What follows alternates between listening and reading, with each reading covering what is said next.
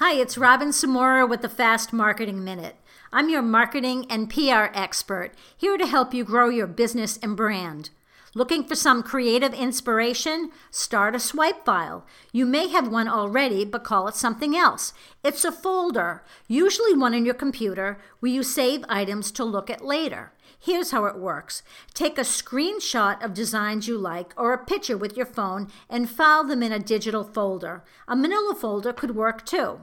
You can save sales letters, articles, landing pages, special offers, emails, or headlines that you want to check out but don't have time right now. Save all you want, but be sure to purge your swipe file every month so it doesn't get too crazy and out of hand. Personally, I'm a fan of magazine and tabloid headlines. They always grab my attention. I wonder who writes them. I also wonder if they've gone through some kind of a headline analyzer.